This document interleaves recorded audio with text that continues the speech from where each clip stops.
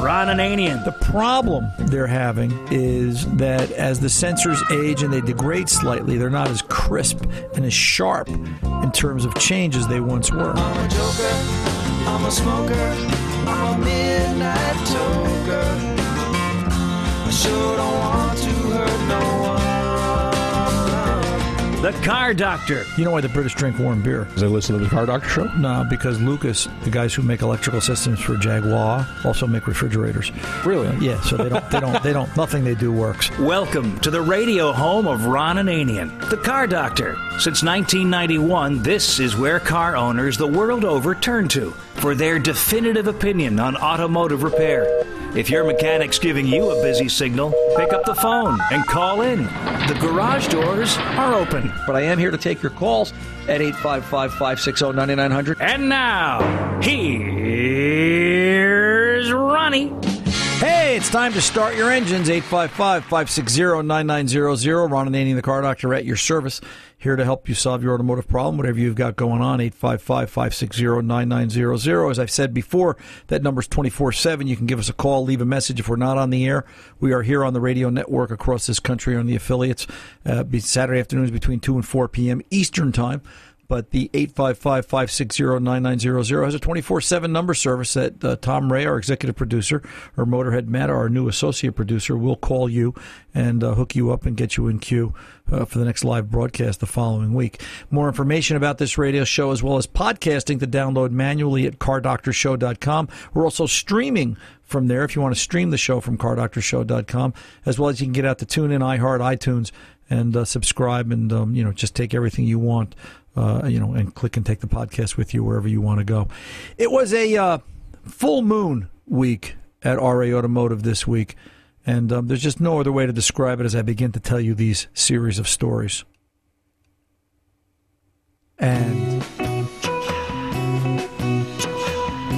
yeah, She's come undone, and she didn't know what she had. was headed for.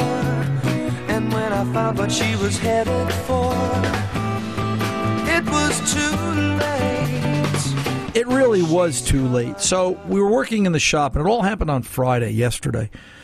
And I realized, it was just, can I see you up front, please? Yes. And it was an old-time customer that, you part of being in a repair shop, you get to know everybody, and you can see how, listen, you go through the births, you go through the divorces, you go through the deaths. You go through a lot of things in a repair shop. You get to know people. And here's a long-term customer that I knew something wasn't right the last couple of years. It was something just, something was coming off the tracks. And yesterday's conversation was she had walked to the shop in the rain because she parked the car a couple of blocks away because there was a tracking device put in the car that was placed there by them, that she didn't want them to know the car was at the shop because she was afraid they would come down and hurt me, and she was protecting me, and she was just there to give me the title to the car, that she would then go home after that. And all I had to do was give her a ride home. And I'm just trying to fix cars. I mean, I just got to get through my day and fix the pile. And I'm trying to explain to her why, I can't leave and I can't give you a ride home. And at that moment, when I said I can't give you the ride home, Carpenter Bob walks in because he's working on the shop on a couple of things. He's my perpetual handyman. And he just heard the part about somebody needed a ride home. And Bob's like, I'll give you a ride home. I'm like, no, Bob, you can't give her a ride home. It doesn't work like that. He says, why not? And I said, well, you got to fix the thing in the back room. What thing? You got to fix the boiler in the back room. Go look in the back room, Bob. Get out of here. And Bob leaves. And right around the time where she said she was poisoned by her family, that's when I called the cops. Because I kind of took that as pretty serious, like what's really going on here. And, it's sad. We kid about it, but it's a sad state of affairs. But I think it also highlights the responsibility of what a repair shop is to a lot of communities. And we talk about how auto repair, if it weren't here, what would it look like? And, to a degree, sometimes an auto repair shop is like that corner store, that crisis center to a degree of, where people feel comfortable and safe. And I guess I took that as that, and that's what this individual felt like there. And we brought the police in, and they determined that, something was wrong. The meds weren't working or something. And they took her away to the hospital, and they put her in an ambulance, and off she went. Of course, listen, and I'll say it like this. Walking out the door, she looked at me and she said, "Thank you for getting me help. I'll be back in 18 days when they let me out. So if I'm not here in 2 weeks or 3 weeks, you know what happened. I'm thinking of going backpacking. Somebody on Facebook offered to take me hiking into the woods where there's no cell service. But I said, with my luck, I'll hear banjo music. So I'm just not going to take anybody up on that at all. That was this week. And then this was yesterday. And then after that, just as I think things, and this is a full moon show, so it's okay to talk about this stuff, what goes on in a repair shop. We always talk about that. And then after that, here comes the red Ford Fusion down the road doing clump, clump, clump. And I'm looking up and I realize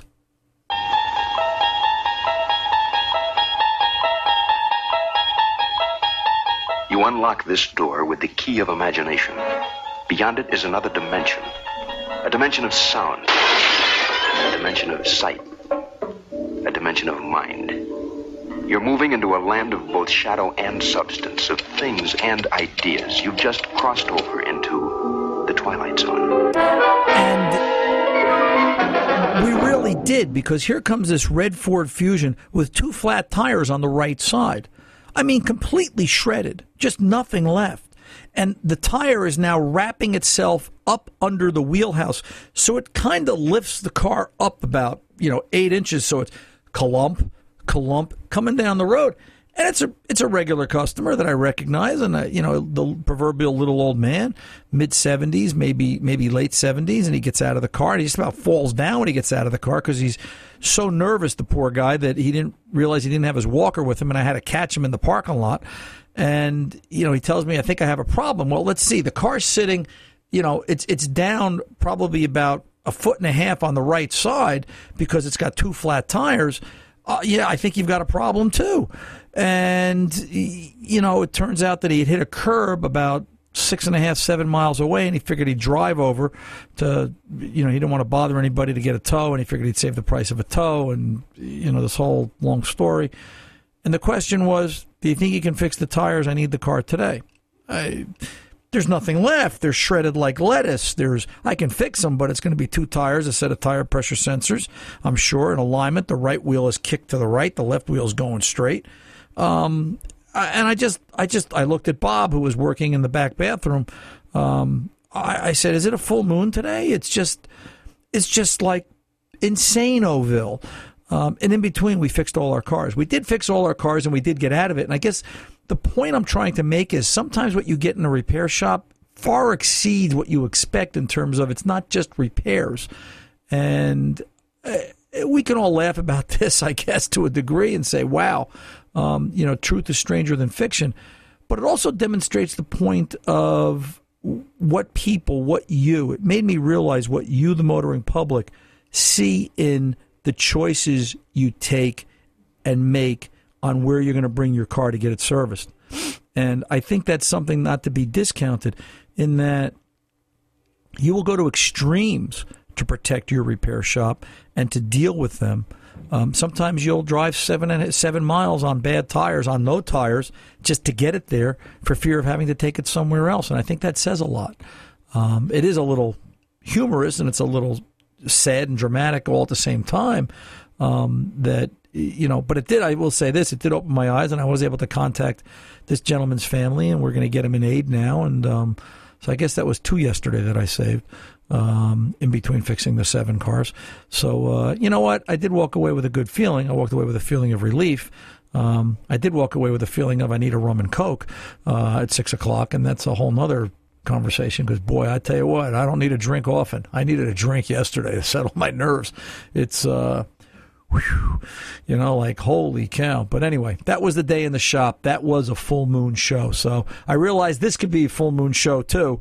But so far it's been pretty calm and normal. We'll see how the rest of this hour pans out. 855-560-9900. I'm Ron Ananian, the Car Doctor, crisis counselor, auto mechanic, and radio host extraordinaire. Here to take your calls right after this.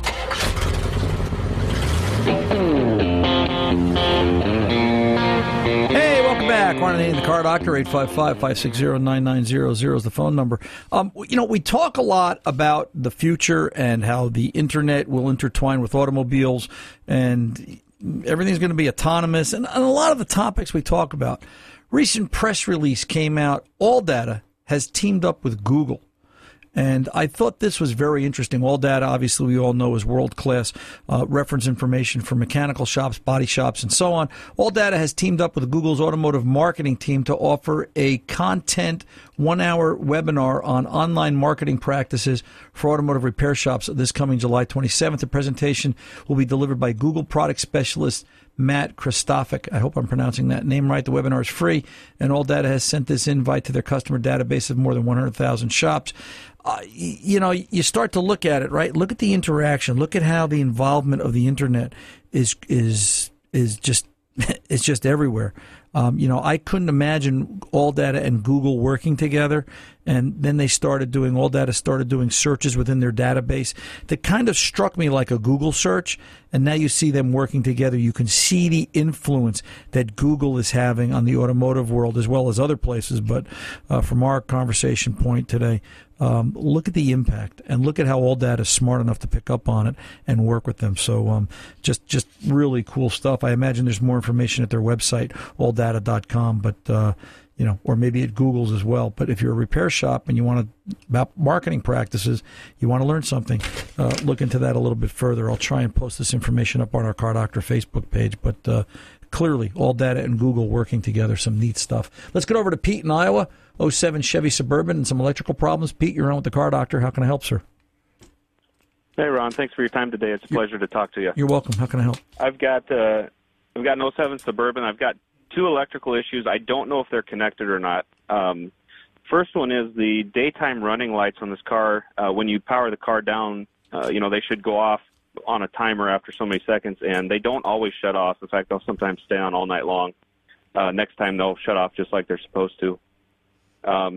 Second issue is the cruise control. Seems like it turns on and off fine, but it won't always set and engage. Okay. And so I don't know, again, if those are connected issues or if they're two separate issues. Do you think that the problems occurred at the same time? I would say similar time, yeah. Okay. What's been done to try and repair it? Anything? No, nothing yet. All right. The first thing you need to do is do a complete vehicle scan. And when I say that, we don't want to look at OBD2, not in this case. We want to look at everything. We want to look at every module on the vehicle.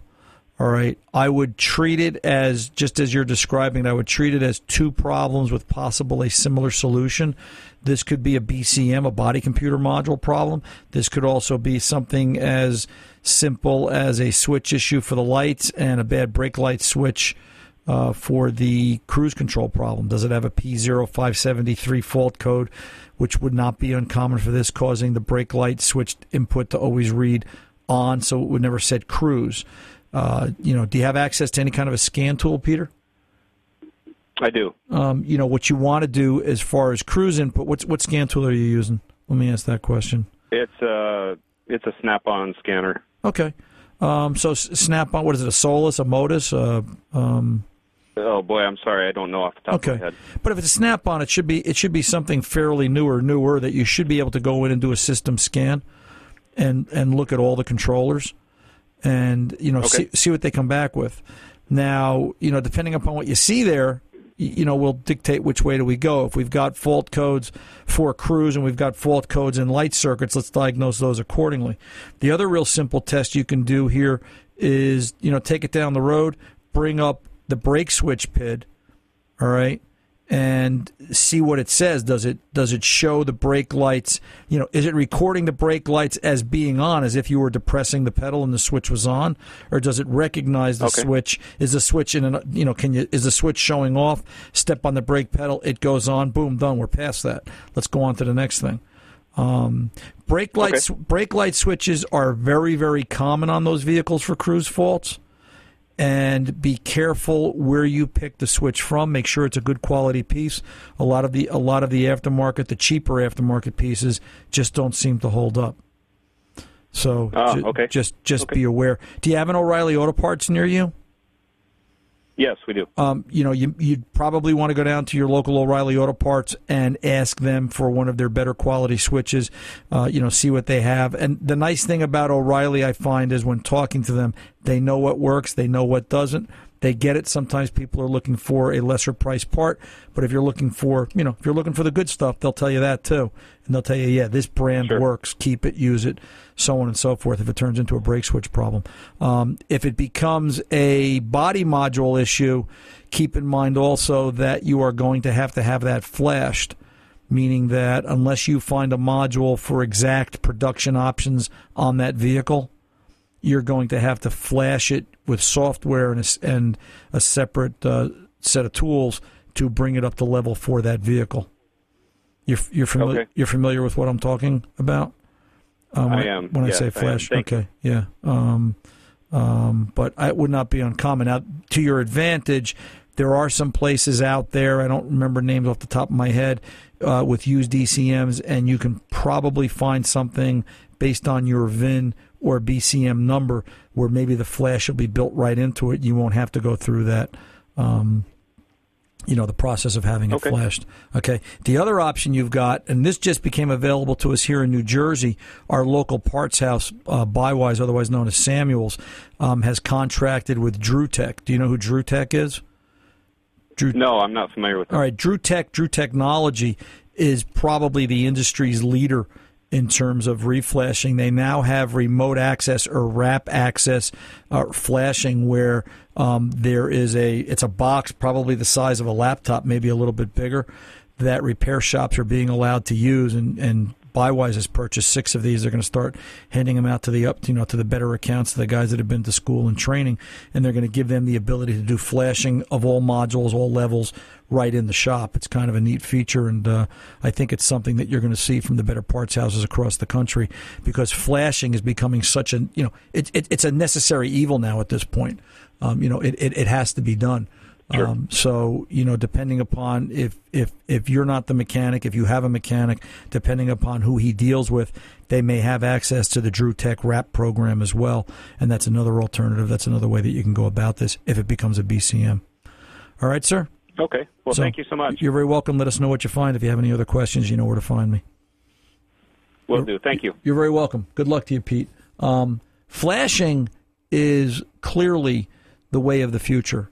And in the case of that 07 Suburban, it understand this, there were so many options, there were so many possible scenarios of interior lights, delays, timers, add-on accessories. They don't do it with hardware anymore. They make one box, and they just do it with software, and the software gets installed, and it runs down its list. It's got this. It doesn't have that.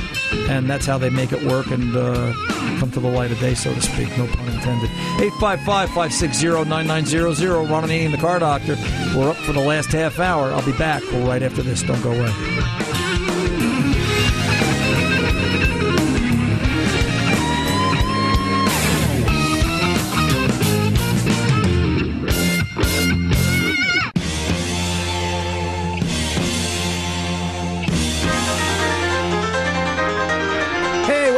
Ron Ananian, the Car Doctor. We're in it for the money run now as we get ready for this next half hour. Let's go over and talk to Fred, Chicopee, Mass.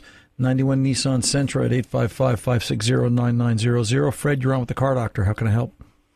Yeah, I got a distributor problem. Okay. It's seeping oil into the distributor cap for some reason. Okay. I was wondering if you ever saw that before. It's got a 1.6. Yeah, back in the day, we saw lots of that. It was the internal seal in the distributor, and the distributor generally needed to be replaced. Oh, so I got to replace the whole distributor, huh? Yeah, now, this was, Fred, it's been a while since we've seen 91 Nissans. Let's face it, it wasn't yesterday.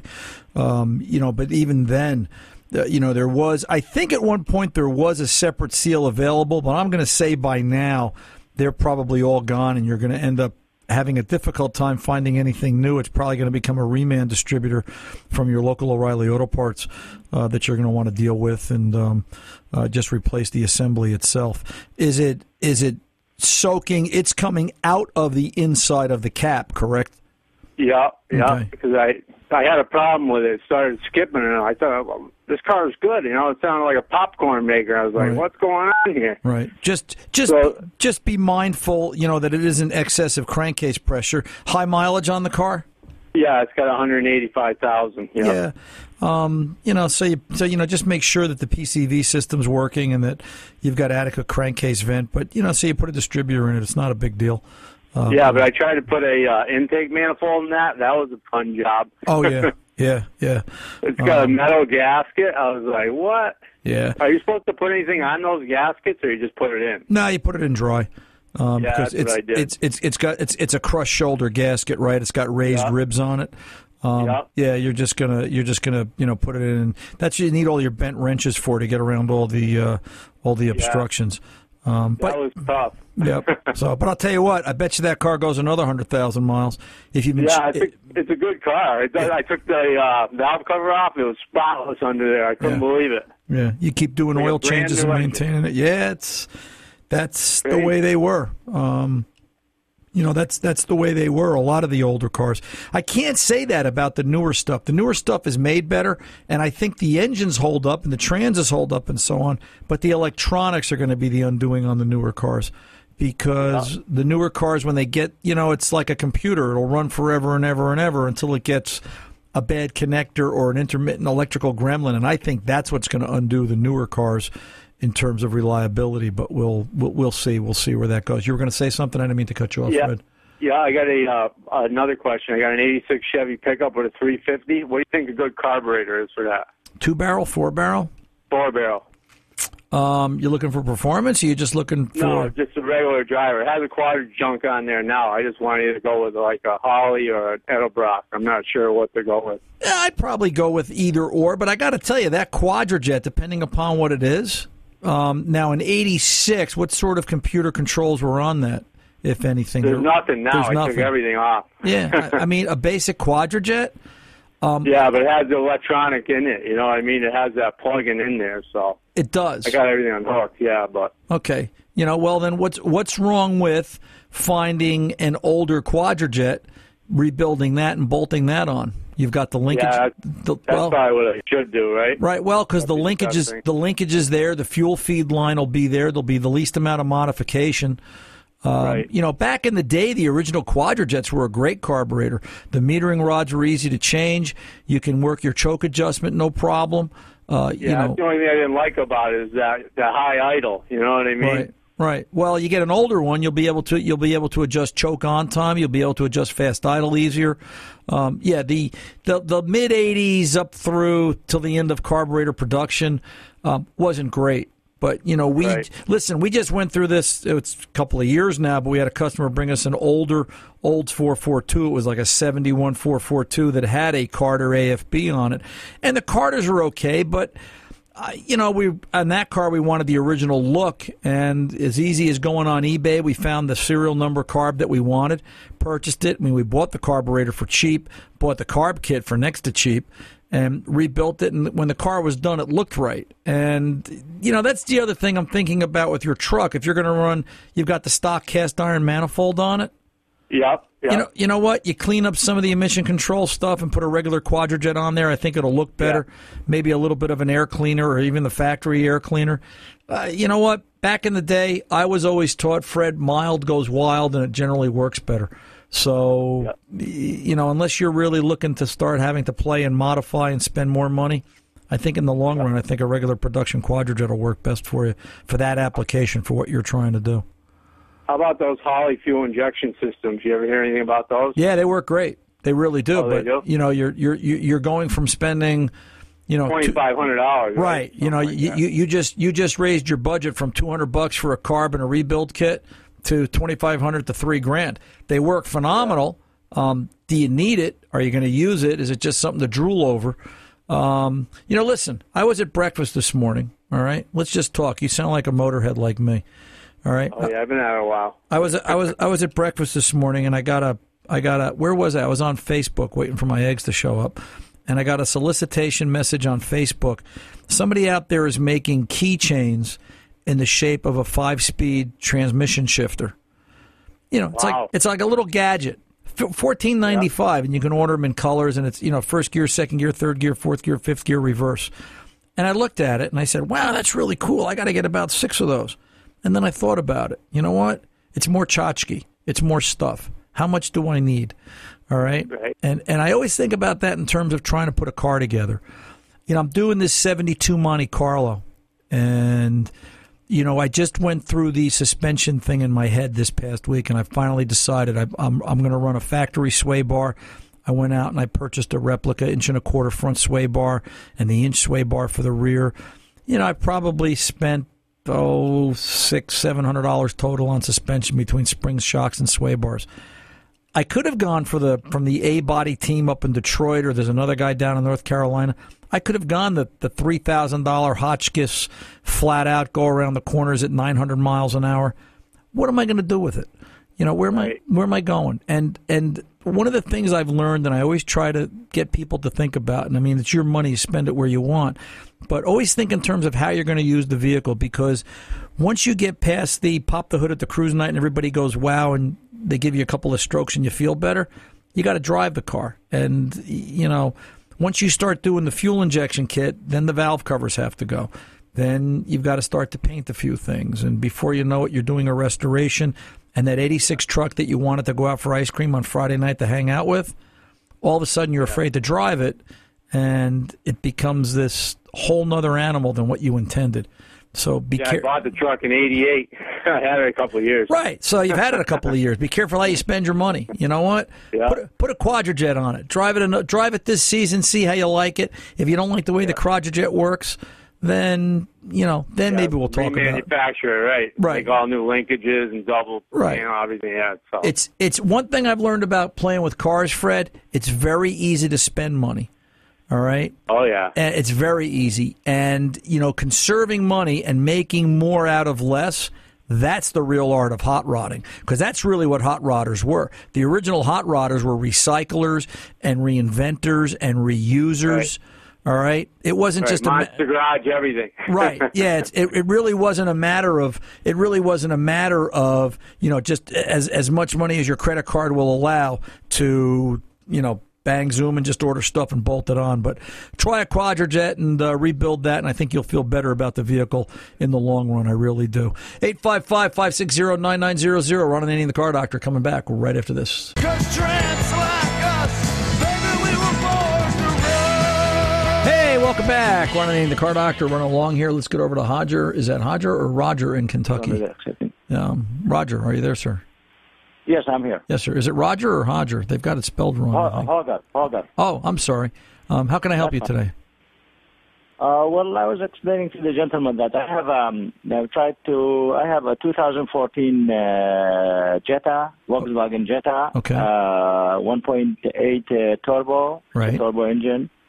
It has almost 80,000 miles on it, and when I the map sensor, the manifold absolute pressure sensor, when I disconnect the sensor, the engine starts well with no problem. But when I try to reconnect it again, the engine shuts off immediately. Okay. And I went and took it to a mechanic shop. They told me maybe the sensor is bad. So I went to Volkswagen and bought a new original OEM sensor. I put a new sensor. It does the same thing still. And then I took it to another mechanic shop. They told me possibly there's a valve train is bad. Well, we're kind of jumping the gun here. When this problem started, was this a case that it started one day and the next day you went out and it wouldn't start? Yes. All right. And before, what led you? Did you say mass airflow sensor or the MAP sensor, MAP or MAF? MAP. P like Paul. Okay. Yeah. What led you to the MAP sensor? Just out of curiosity, I mean, it just seemed like the closest and the easiest thing to unplug, or had you done some research? No, the technician they run their scanner and they said more likely the MAP sensor is bad, and then they told me the mechanic shop. They told me get a brand new one from the original from the dealership. So okay, that's why I went. I bought a very expensive one, almost $100. Right. I believe it was $90, $100 around this number. And then when put that one, and then reconnected. The engine was working, but when we reconnected the sensor, the MAP sensor, the engine shuts off immediately. Okay. So replacing parts based on a fault code, because it sounds like what you're saying is, did it have a fault code for the MAP sensor? It gave us a P108. Okay, so it had a fault code, and they just went right to, if it has the fault code, the component's bad. Is that a fair statement? Yes. Yeah. Okay. So what I would like to see somebody do is functionally test the sensor. All right? Okay. Just because you have a cold doesn't mean I'm going to give you the same medicine that I give the 7 guys that came before you or the 3 that come after you. Everybody's different, and every failure is different to a degree. Okay. So one of the things a good mechanic has to do is functionally test that component. He also has to be smart enough, quite frankly, to look beyond that component failure. You've always got to play. You've always got to play what if in auto repair. All right, and yes. I think you know my point. You've always got to play.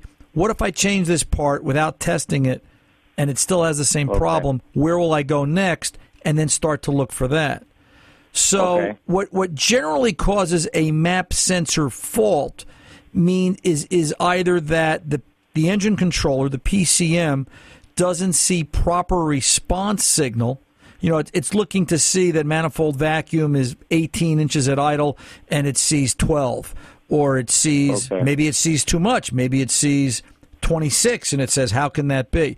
For the sensor to have a component failure and trigger a code in any situation under the hood, the sensor in question had or gave the onboard computer a spat of logic. It just said, hey, I'm this. The computer looks at that, and it looks at the other 14 sensors on any vehicle, and it says, well, wait a minute, everybody else is doing this, and you're saying that, you must be at fault. It can't physically see or have the ability to test it to the nth degree, and that's why I say a functional test of the sensor is the next step. So it could be as simple as a handheld vacuum gauge with a voltmeter hooked up to the sensor, and we sweep test the sensor. Does it match spec? Or it could be some other things depending upon what exact fault code and what situation we're in. I would go back to the mechanic that diagnosed it and ask him to functionally test the MAP sensor circuit and see what he comes back with. Now, if he looks at you and he says, well, there's no way to do it, find another mechanic because you're at the wrong one. All right? It's as simple as that, if you understand what I'm saying. All right, but there's got to be a way to functionally test that MAP sensor and verify the circuit rather than just replace the part. Okay, it could be that the sensor is good. How do you know what the vacuum reading is on the other side? How do you know the electrical circuit is good? How do you know that it has power, ground, and signal? How do you know that the wire isn't broken leading up to the PCM? So there's a lot to consider and a lot to look at. You do that and you give me a call back next week, 855-560-9900. The Car Doctor's coming back right after this.